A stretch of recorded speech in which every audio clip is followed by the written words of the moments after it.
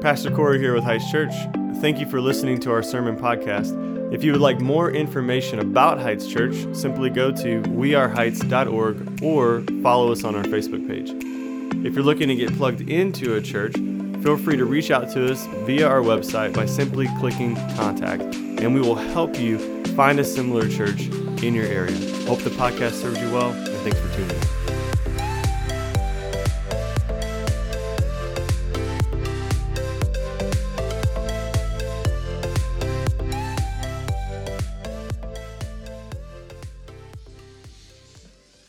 Good morning, church. Good morning.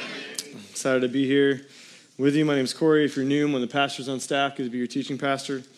For today, I'm very excited for Revelation chapter 2. Last week, I was, super intimidated. This week, I'm still super intimidated, but we're in it. So there's really no turning back at this point. I am ecstatic to be here. I'm excited to just bring you to where I've already been all week. And so hopefully you're willing to walk with me to where the Lord has already taken me. We're starting week 2, the book of Revelation, looking at chapter 2. And so the first 3 chapters, let me remind you, are the most important chapters of the book of Revelation.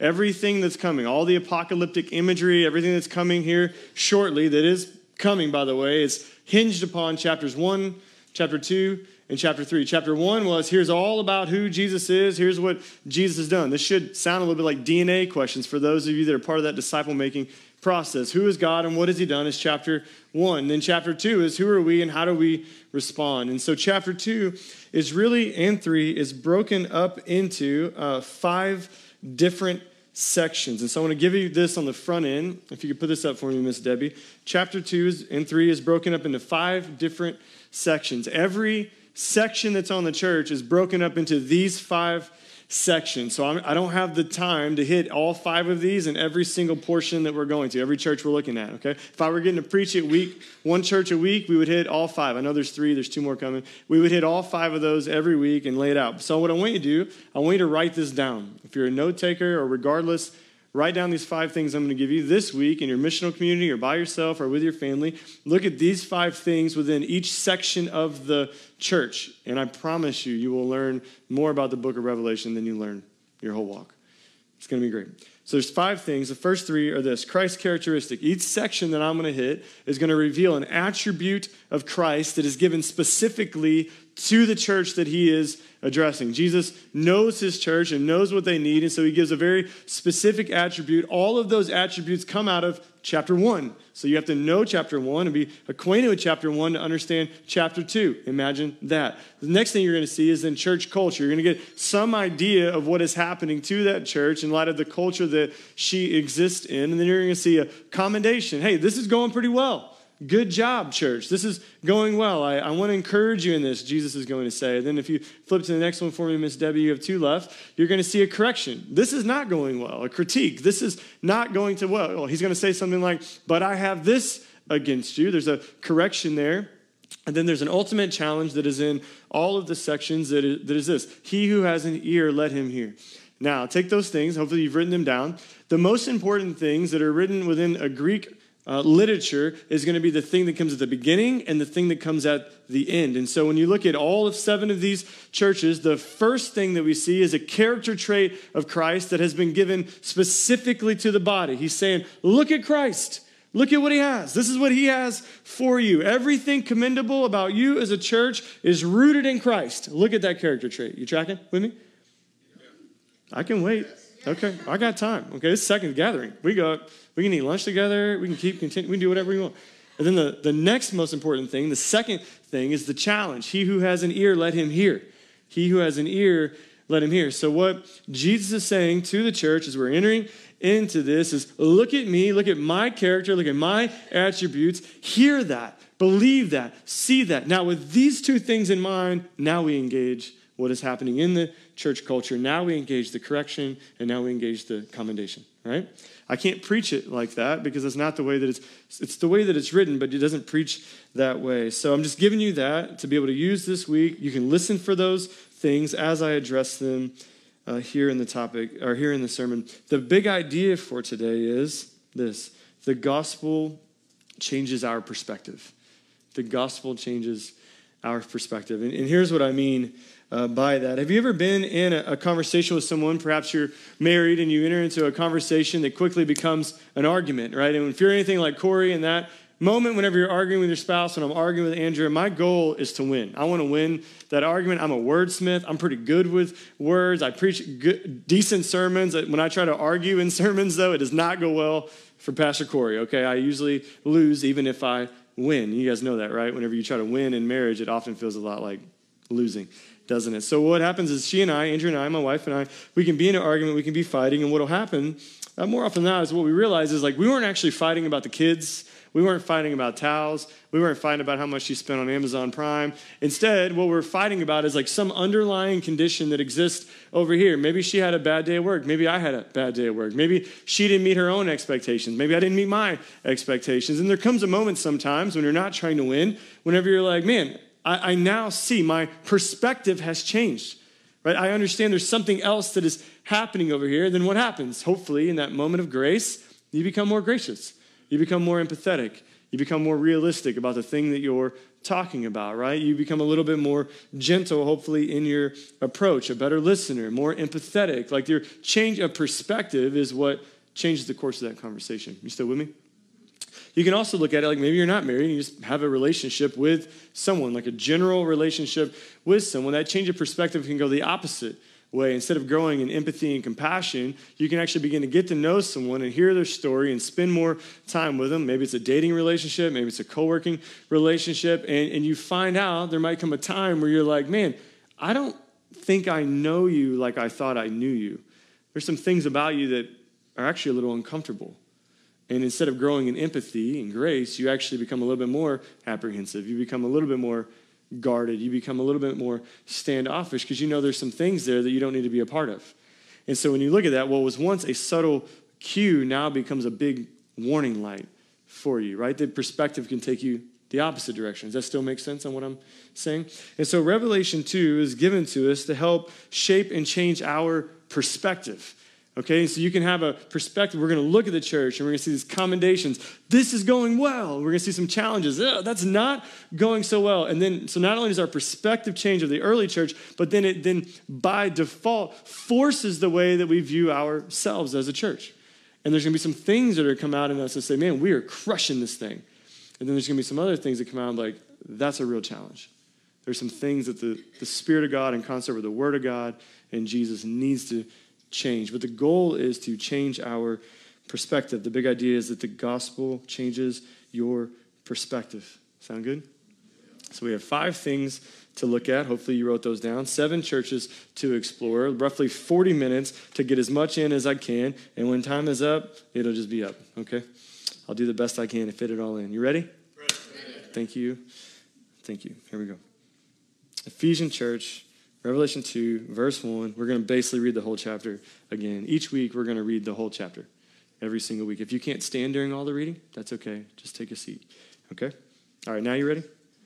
All right, here we go. There it is one more time. Revelation 2, 1. To the angel of the church in Ephesus, I love this, right? The words of him who holds the 7 stars in his right hand, who walks among the 7 golden lampstands. So we can pause. Right here, there's this Christ attribute. There's a Christ characteristic of Jesus that is revealed, saying Jesus is the one who holds the church. Jesus walks among the church. What he's saying is Jesus has the stars, has the Spirit, the very power of God in his hand, and that is how Jesus walks among the church, right? Is Jesus in the room right now? Not in a bodily, physically form. No, but by the power of the Holy Spirit, the very power that spoke creation, that spoke you as a new believer, brought regeneration to you, brought your dead heart alive. By that power, Jesus Christ exists in the room. He's not physically in the room, and he has all authority, all sovereign power over the church, but is by the power of his Spirit, he is here. And so Jesus has John telling this church, I have all authority, I have all governance, I am the one that holds the church. I protect the church so that you don't have to protect the church in the same way. That is his character. Now, the commendation or the challenge comes in Revelation 2. I know your works. I know your works. your toil and your patient endurance, and how you cannot bear with those who are evil, but have tested those who call themselves apostles, and they are not, and found them to be false. I know you are enduring patiently and bearing up for my name's sake, and you have not grown weary. Pause there for a minute. That's accommodation. That is a good critique for the church. Like, praise the Lord if you would come to Heights and say that. I know of your hard work. I know of your patient endurance. Chris Franz just got up, who's going through the elder process. I know that you're testing men. I know you're putting them through a process. I know you're trying to sift them out for the beauty of the church, for the bride of Christ. Strong work. Good jobs. He also says, and you hate the Nicolaitans. He says that elsewhere. I hate the Nicolaitans too. So we even have that in common. Good job. You're doing great. And then he hits them with this challenge, verse 4. Now I have this against you. This is what you don't want Jesus to say to you, in case you're wondering. No one has that tattooed on them, right? Revelation 2:4. But I have this against you. No one does that. You have abandoned the love that you had at first. Remember, therefore, where you have fallen. Repent and do the works you did at first. If not, I will come to you and I will remove your lampstand from its place unless you repent. So let's recap. Who walks among the lampstands, church? Jesus. You're like, I don't want to be, is this a trick question, Corey? No. Who walks among the lampstands? Jesus. Who holds the power in his hand? Jesus does, right? So Jesus is saying this. You're supposed to be the light, and you're not being the light. And so because you're supposed to be that light and you're not being that light, I'm going to snatch it out of you. I will remove my very power from your being, from your presence. I will remove the Holy Spirit from you because you're not utilizing the Holy Spirit anyway. And so think about this for just a second. He's saying you have tested those who are apostles. You've discerned proper leadership in the church. You've done incredible things. Like, I love the Church of Ephesus church. Oh my gosh, I wish we had a whole hour to talk about. I love the Church of Ephesus, my favorite church. They changed the whole socioeconomic status of their community with the gospel for the worse. Like, when they started preaching and teaching the gospel, the people started coming to faith and burning books to this temple goddess named Artemis, and the whole entire culture took an economic decline because the gospel was spreading throughout there and people were laying down their idols. One of the, if not the most influential church in the early church and in the New Testament. They do all these incredible things, and Jesus looks at them and says, you didn't do any of that for me, you did it for yourself. See, the Church of Ephesus had everything. They had doctrine, they had theology, they had great orthodoxy is what that's called. They had great orthopraxy, if you want to use that word. That is how you take what you know to be true in here and you push that thing out. But in the midst of their high intellect, their intellect overshadowed their mission. They were more devoted to intellect and learning and study than they were to devotion to Christ. And in effect, and they had lost the gospel. I need you to pay attention here. You can know a lot about the Bible and not know Jesus. That's good. You can know a whole lot about it and never actually know who Jesus is. But listen here, but you cannot know the gospel. And when Corey says the gospel, I mean all of Scripture, but most specifically his life, Jesus' life, his death, his burial, his resurrection, his soon second coming, and then the implications of that on your person, on your family, on your kids, on everything. You cannot know the gospel and not know also a lot about the Bible. You see, the Pharisees were the ones who killed Jesus. They knew everything about the Bible. They had the first 5 books of the Bible memorized. The majority of Christians can't even name the first 5 books of the Bible, right? And they had it memorized. And yet, they're the ones that killed Jesus. Now, when you think about this, arguably, whenever it comes to the disciples that Jesus grabbed, I don't know if you read your Bible, they were just a bunch of good old boys from Capernaum that stood around scratching their bellies, drinking wine, and fishing all day. They're from Troy. Just a bunch of good old boys, right? Some of you are in here. You're like, yeah, that's right. Amen, Pastor. That's all they were. Arguably, they didn't know much about the Bible at all, but tell me what? Tell me they didn't know Jesus. To leave everything? They knew little about the word, and they knew everything about the word that put on flesh. Think about the pagans that Jesus went to minister to heal, to bring to faith. They knew nothing about the Torah, nothing about the Bible. But man, they knew Jesus. You can know everything about the Bible and not know Christ. It is possible to love doctrine more than it is to love devotion to Christ. It is possible then to do much in the name of Jesus, ultimately to your own glory and fame. It is possible then to want to be seen in a particular light that never reveals that Jesus has actually changed who you are and what you're about. You can do much without your first love. Revelation 2:7 is the challenge. He who has an ear, let him hear what the Spirit says to the churches. And so, in context, what he's saying is see Jesus up here walking among the lampstands, holding the very power of the Holy Spirit in his hand. See him first. Hear. You who have ears, hear that. Own that. Believe that. Now let that change your perspective of the early church, and also then for us. Second church is Church of Smyrna. I got to keep cooking up here. Church of Smyrna. Revelation 2:8. And to the angel of the Church of Smyrna write this: the words of the first and the last who died and who came to life. So we have an immediate Christ characteristic, this attribute of Jesus. Jesus has John lead off here with this reality of the resurrection. He's saying, I'm the first, I'm the last, I'm who died, I'm who came to life. Listen here, there is not another God, church. There is not another religion. There's not another spirituality. There is not another thought that exists in this world that has a resurrection. We get it.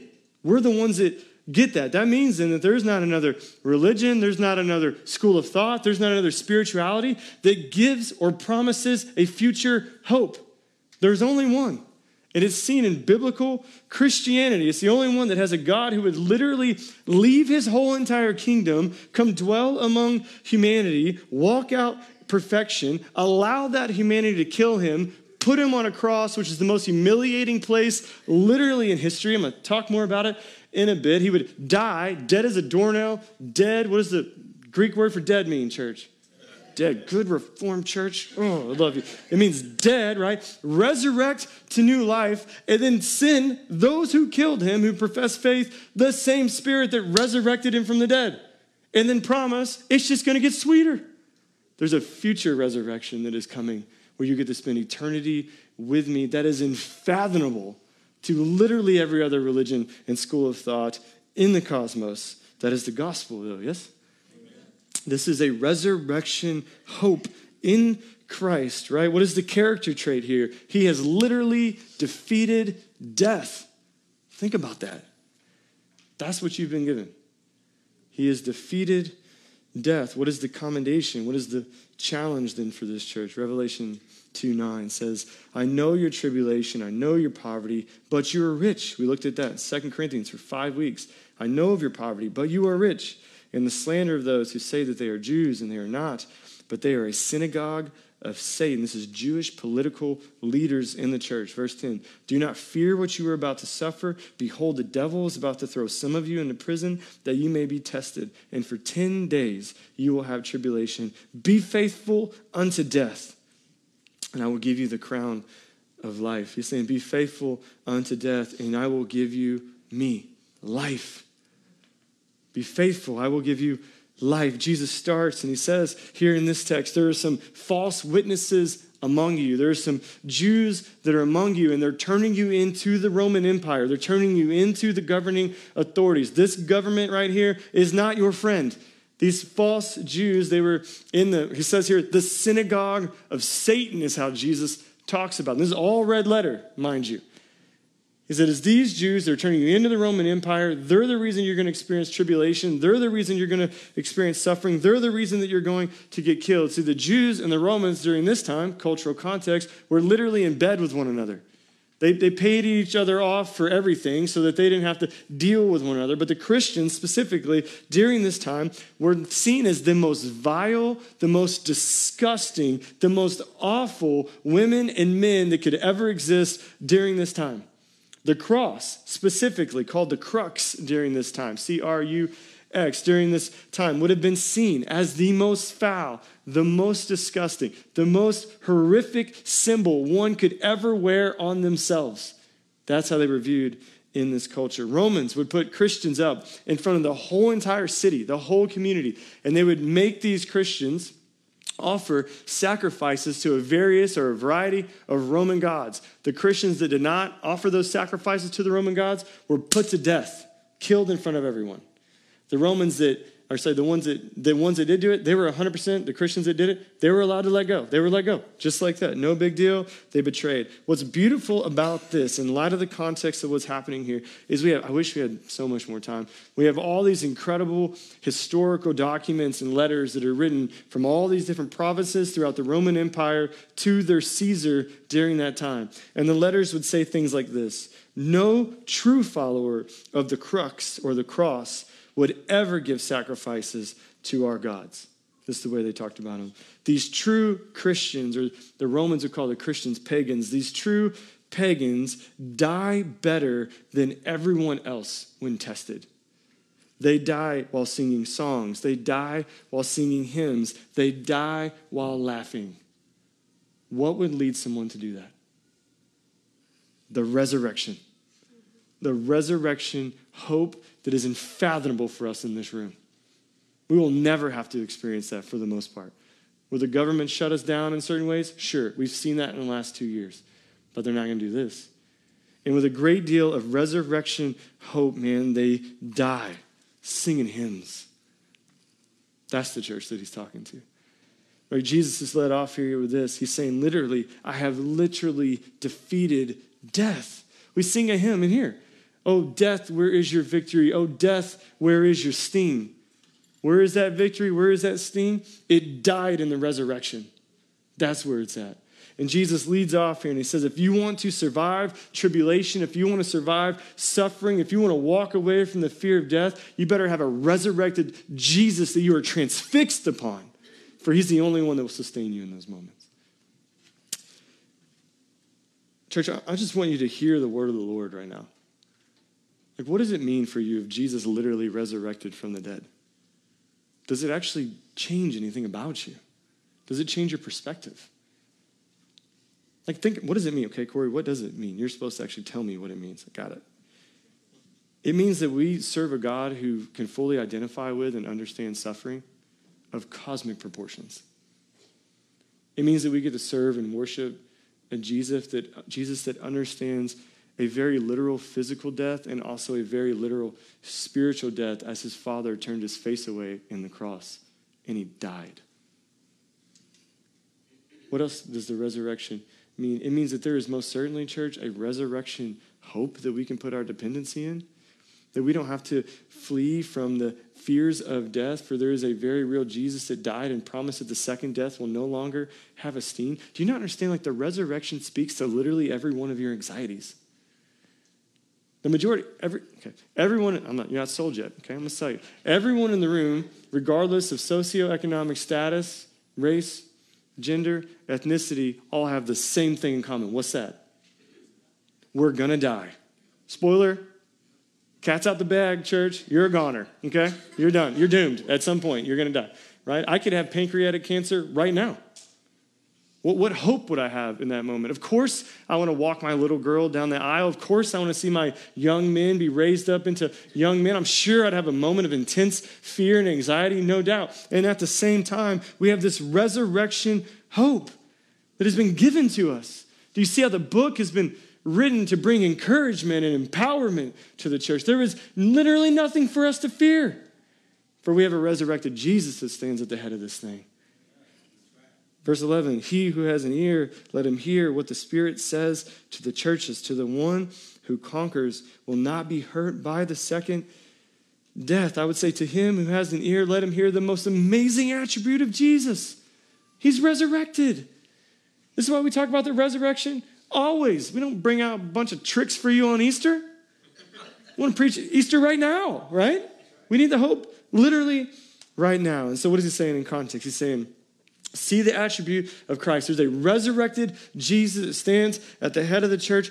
Pay attention to that. He who has an ear, let him hear. Now let the resurrection change your perspective for literally everything, specifically in regards to suffering and tribulation. Third church, the church of Pergamum. Revelation 2:12 says this, and to the angel of the church in Pergamum write, the words of him who has the sharp, two-edged sword. The Christ-like character that we see is very simple. I'm not going to overdo it. Jesus' word is the final word. That's the attribute that you see here. That Jesus is the final word. He is God's word that has put on flesh, and he will have the final word forevermore. That's the character trait. And it is his word, as we read the book of Hebrews, that sifts us out. It is his word that comes in and cuts us through bone and marrow and reveals any sort of hidden agenda that we might have. That is, we are exposed and we are undone before the word of God. That's what that sword does. Cuts through us. And so then what's the commendation, the challenge? Revelation 2 says this, 13. I know where you dwell, okay? Where what? Where Satan's throne is. Pin that. We're going to come back to it.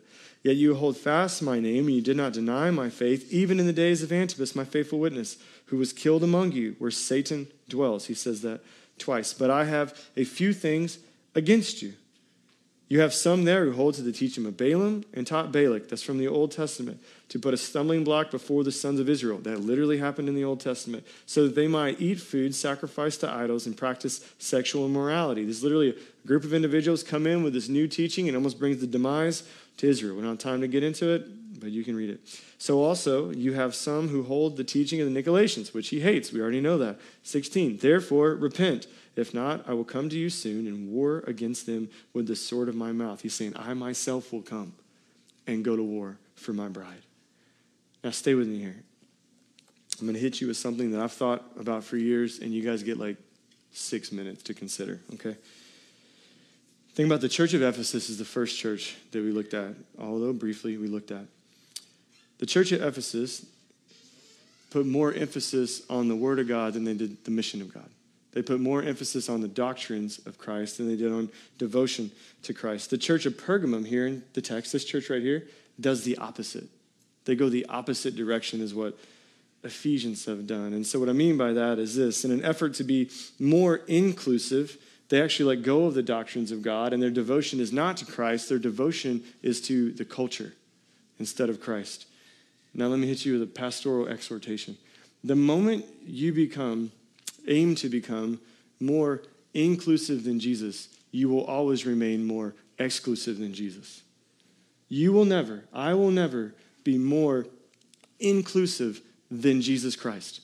We will never be more inclusive than his gospel. We will never be more merciful. We will never be more gracious. We will never be more inviting. We will never be anything more than we are now.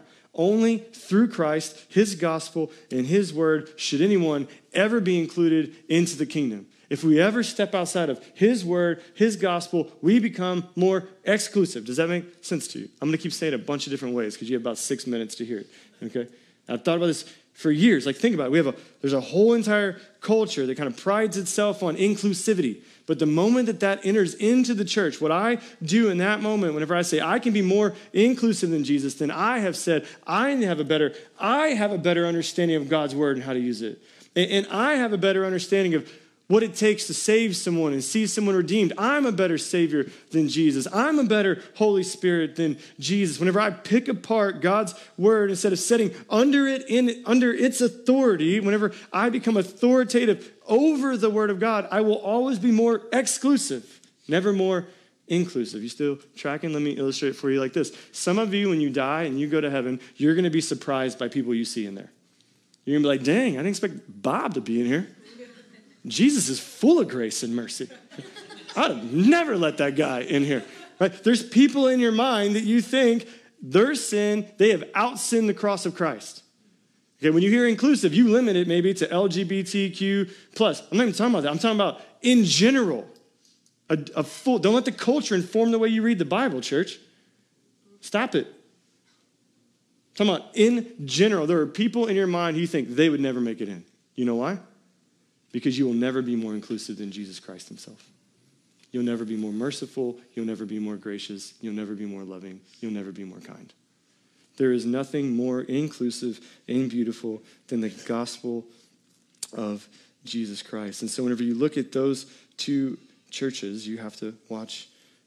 We have to watch, right? You have to watch being conservative to a fault, and we have to watch being too liberal to a fault. If the gospel is too liberal for the conservative, it's also too conservative for the liberal. And I love you enough to remind you that both the conservative church and the liberal church in America are very, very right until they become very, very wrong.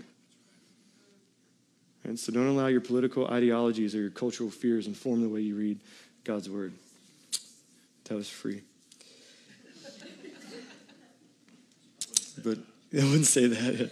So keep transfixed on him. What is he saying? My word, transfixed on me, on his word first. And his word, what he's saying here, will get the final word. 100% of the time, all the time, he's going to get the final word. He who has an ear, let him hear what the Spirit says to the church. Now, what I love about this is for free. I actually wrote in my notes, Mike, this is faux free, okay? And so it's what it says right here. What's incredible about this is that in Pergamum, okay, in the church of Pergamum, this actually happens. Jesus gets the final word. And so the reason that they call it the synagogue of Satan is because there was a throne there that was Zeus's throne or Zeus's temple. And so the synagogue of Satan or Satan's throne or Satan's temple was commonly what Pergamum was referred to throughout history. And what's beautiful about that is that Jesus gets the final word literally through earthquakes and war, as the book of Revelation talks about. What's even more beautiful about that is not only does Jesus wipe that thing out, but in 1920, German excavators and archaeologists come and they discover Zeus's throne or Zeus's chair or Satan's throne or Satan's chair, however you want to word it. German archaeologists come in, they excavate the land, they take from the city of Pergamum Zeus's throne to East Berlin. Fast forward a little bit, 1940, Hitler is the chancellor for Germany. Hitler becomes a dictator for Germany. Hitler's right-hand man, one of his architects, designs the very podium that Hitler walks out on to announce war and the Holocaust after Satan's throne. Think about that for just a second. Satan's throne, Satan's temple, Satan's chair is the very place that the devil of Germany instituted the Holocaust to do mass murder for Jews, 11 million Jews over the course of 5 years. And what does Jesus do? By the sword of his mouth, he wipes that mother out again. Praise the Lord, right? Through earthquakes and through war. That's just history. That's not conspiracy. That is 100% history and appropriate to teach within the book of Revelation. I told y'all we're not going to get into all the crazy stuff, but that is historical and true. Verse 16, therefore it says, repent. If not, I will come to you soon. I will war against them with the sword of my mouth. That ain't apocalyptic imagery, church. It's saying right now, if you do not purge this sort of thing from the church, I will come and I will tear it down. Our prayer for Heights Community is that our exclusivity to the gospel makes people feel uncomfortable by who we attract. Like, I want our doors to swing so wide open to people, and at the same time, may our exclusivity to the gospel bring gospel change to people as they come across the board. Here's what he's saying. See the word of God, respond to that word of God, and then allow the word of God to change your perspective. You still tracking? Cool. Last church I got for you, Church of Thyatira. I'm doing okay. Yeah. Church of Thyatira. To the church in Thyatira, verse 18, and to the angel of the church in Thyatira, write these words. The words of the Son of God, who has eyes like a flame of fire and whose feet are like burnished bronze. One more time. To the angel of the church in Thyatira, write the words of the Son of God, who has eyes like a flame of fire and whose feet are like burnished bronze. So when you think about this Christ characteristic, you have to understand simultaneously the cultural expression that's happening in Thyatira. So Thyatira had two predominant cultural gods. They were the sons of Zeus. And so they were part of the synagogue of Satan as well. So two sons of Zeus are being worshipped in Thyatira. Thyatira was this originally founded by the Lydians. The Lydians were seamstresses, and they're known for their way of using purple material to create kind of a royal display. I know that's a lot to take in, but it's important to note whenever you read this introduction. Because what Jesus is saying in this introduction is that I'm the only son, not those two sons of Zeus. I am the only son, the firstborn son from all of creation. And I'm the only son that comes from any form of royal bloodline that matters. So he's saying you can put purple all over your city. You can worship these two false gods if you want to. And at the end of the day, there's only one son, one royal son with royal blood. And it's his blood that paid for the redemption of the church.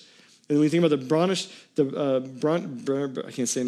bronze of his feet, that's an allusion to, that's imagery for war. He's saying this, there's only one son with one royal bloodline that's going to come who's ready to make war to redeem his bride. He will literally stop at nothing. In effect, then, he's saying, tell me which one of those two or either one of those two false gods are going to step up and do anything about it. Because there's not a thing that they're going to do about it.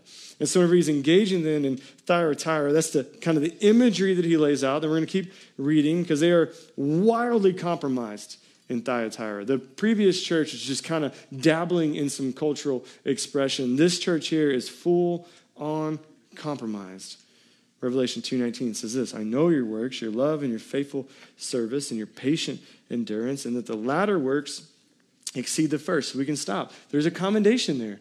He's saying, look, I know your works, your love, your faith, your service, your patient endurance, and your latter works exceed the first. You've actually grown in sanctification. You've grown in Christ's likeness. You've done well in that regard, the very few of you that exist in this church. And then he continues then in verse 20. He says, but I have this against you. Here comes the warning. But I have this against you, that you tolerate that woman Jezebel, who calls herself a prophetess and is teaching and seducing my servants to practice sexual immorality and to eat food sacrificed to idols. I'll explain this in a bit. 21, I gave her time to repent, but she refuses to repent of her sexual immorality. Verse 22, behold, I will throw her into a sickbed, and those who commit adultery with her, that is, who follow her, who worship her, I will throw into great tribulation, unless they repent of her works. Verse 23, and I will strike her children dead. That's not her literal children. That is the followers that are following her. So it may include kids. And all the churches will know that I am he who searches mind and heart. And I will give to each of you according to their works. But to the rest of you in Thyatira, who do not hold this teaching, who have not learned what some call the deep things of Satan, to you I say, I do not lay on you any other burden. Only hold fast what you have until I come. And so Jesus says, for those that are counterfeits in the church, they're 100% going to be exposed. For those that are trying to walk this thing out, or trying to believe the gospel, who's longing for, looking for this coming, who are walking out repentance and faith, he says, I don't place any other burden upon you. Life is burdensome enough. But for those that are counterfeits in the church, Jesus is roaring towards them. Now, why would he care so much about this? What is actually happening? Sorry if there's kids. I'll try to keep it as PG and PC as I can. What Jezebel would have been teaching during this time is very similar to what we heard about Balaam and Balak in the previous church from the Old Testament. And they were teaching not just sexual immorality, as if that were bad enough, but what they're teaching is that you can actually experience some form of godlike experience through your sexual exploitation. I'm trying to use bigger words in case there's kids in here. And so they're teaching that. Like the more you pursue fornication, the more you pursue, and they would have really, I can't even explain the imagery for you here. They would do a lot of things in a lot of groups that with the word sexual immorality wrapped around it. Can your mind kind of unfortunately figure that out? Okay, adults, cool. And they thought if you do that, if you partake in that, you will actually be like God.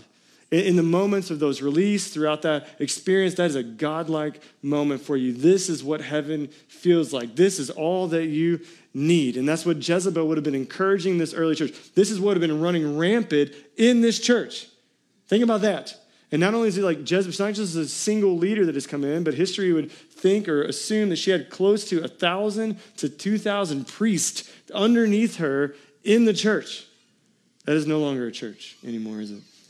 And so it is not that they just kind of allowed some things and they corrected some sin. It is a full-on compromise, no different than what we saw in Israel when we walked that series, Lest We Turn.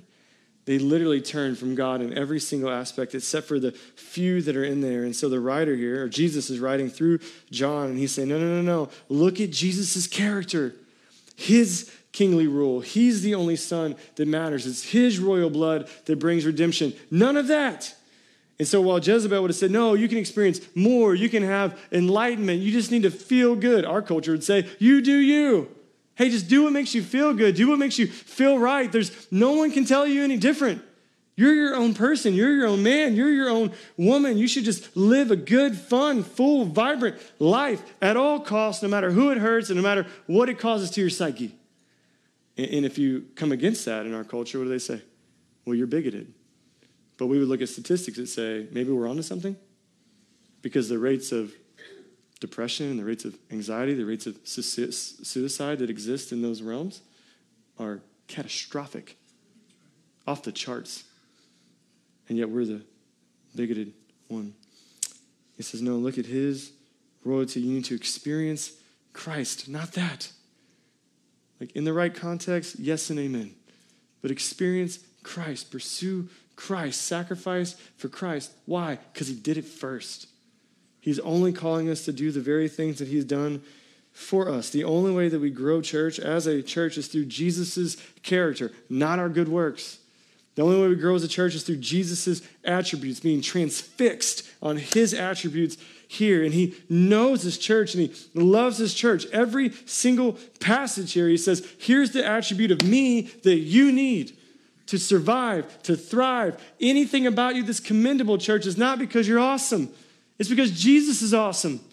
And you get to look at his attributes and his character, and by his Spirit, he actually pours those things into you when you profess faith in him. If you want to be commendable, you look at the only one that's commendable. And you allow him to take up root in your soul and in your life, in the depths of your heart, and literally as the royal king of all creation, chip away at everything that doesn't look like you, doesn't look like him and looks like you. You let him come in and just chisel it all away. That's how you do it. It happens through confession, through repentance, and through faith, not through good works. You can do all the best works in the world, church. They won't save you. This is what the church of Ephesus did, yes? Most incredible things, lost their first love. Church, we cannot lose the gospel in light of any of these things. Ultimately, that is what happens. The churches that have to receive correction, they have lost their first love. They lost the gospel. The gospel of grace that says, I was once dead and now I'm alive in Christ. The gospel of mercy that says, man, I thought I could never be redeemed, and yet Christ has redeemed me. Oh, man. And so what do we do with this? As we're studying in this for 2 weeks, 7 churches, 4 of them hit today. The thing I want to lead you to do is ask this question. Which church do you most closely represent?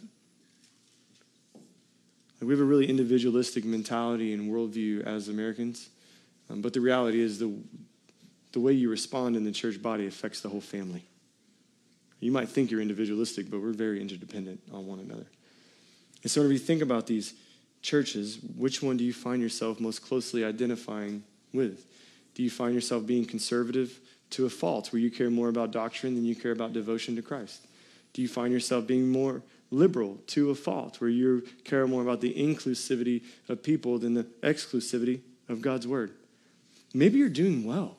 Like, that's a real reality. Sometimes Christians are the first to chalk up sin, but really you might just be thriving. Like, you might experience suffering and tribulation and feel like maybe things at work are hard because of your stance on Christianity, and yet you're thriving in the midst of that. And to that, praise the Lord. There was no critique for that church, the church in Smyrna. Maybe there's no critique for you, and praise God for that. He would say, stay the course. Or are you like the 4th church? If someone were to look at you, would they know you're a Christian at all, or would they just see American culture all over you, but no evidence of God's grace and mercy anywhere? Right, the way that we are called to respond to this text is by a change of perspective.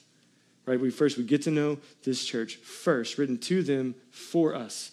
After we get to know them, then we look up and we say, okay, how do I fit?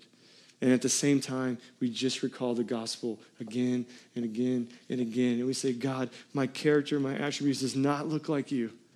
Thank you for being the God of the scriptures. Thank you for being real. Thank you for standing over us. Thank you for being resurrected. Thank you that your word is the most authoritative word in our community, whether I ever believe it or not. Thank you for going to war for me. You would do anything for me. Thank you for dying for me, for resurrecting for me, for sending me your Spirit. He literally says he holds the Spirit in his hands. God, you hold us in your hands. Thank you. In my lowest, the gospel does not change. It simply remains the same. That's the takeaway from the text today. Stand with me as we celebrate that with communion.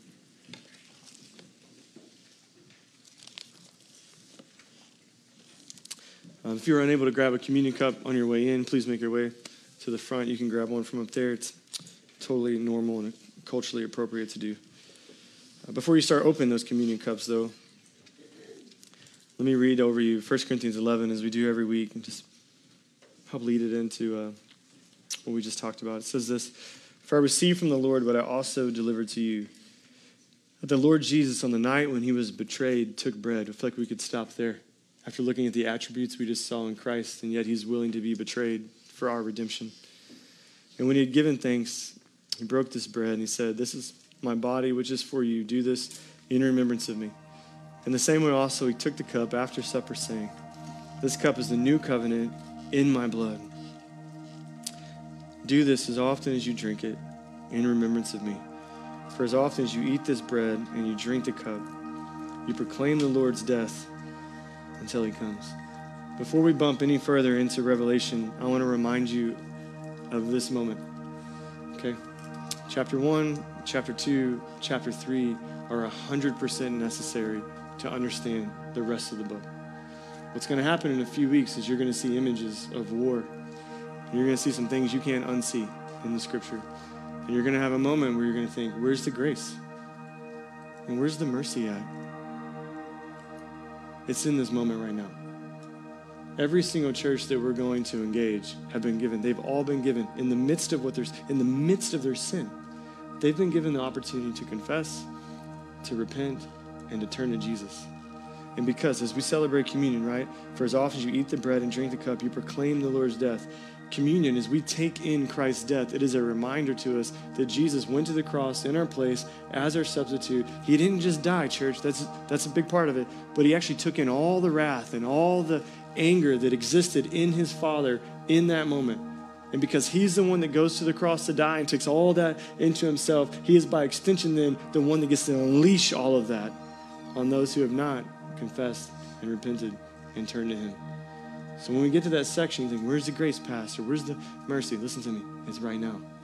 It's true for them in the book of Revelation, and it's true for you right now. The opportunity to confess, to repent, to turn to the one who took all of God's wrath so you never have to experience it. The offer's on the table, and the table is open to those who are saints.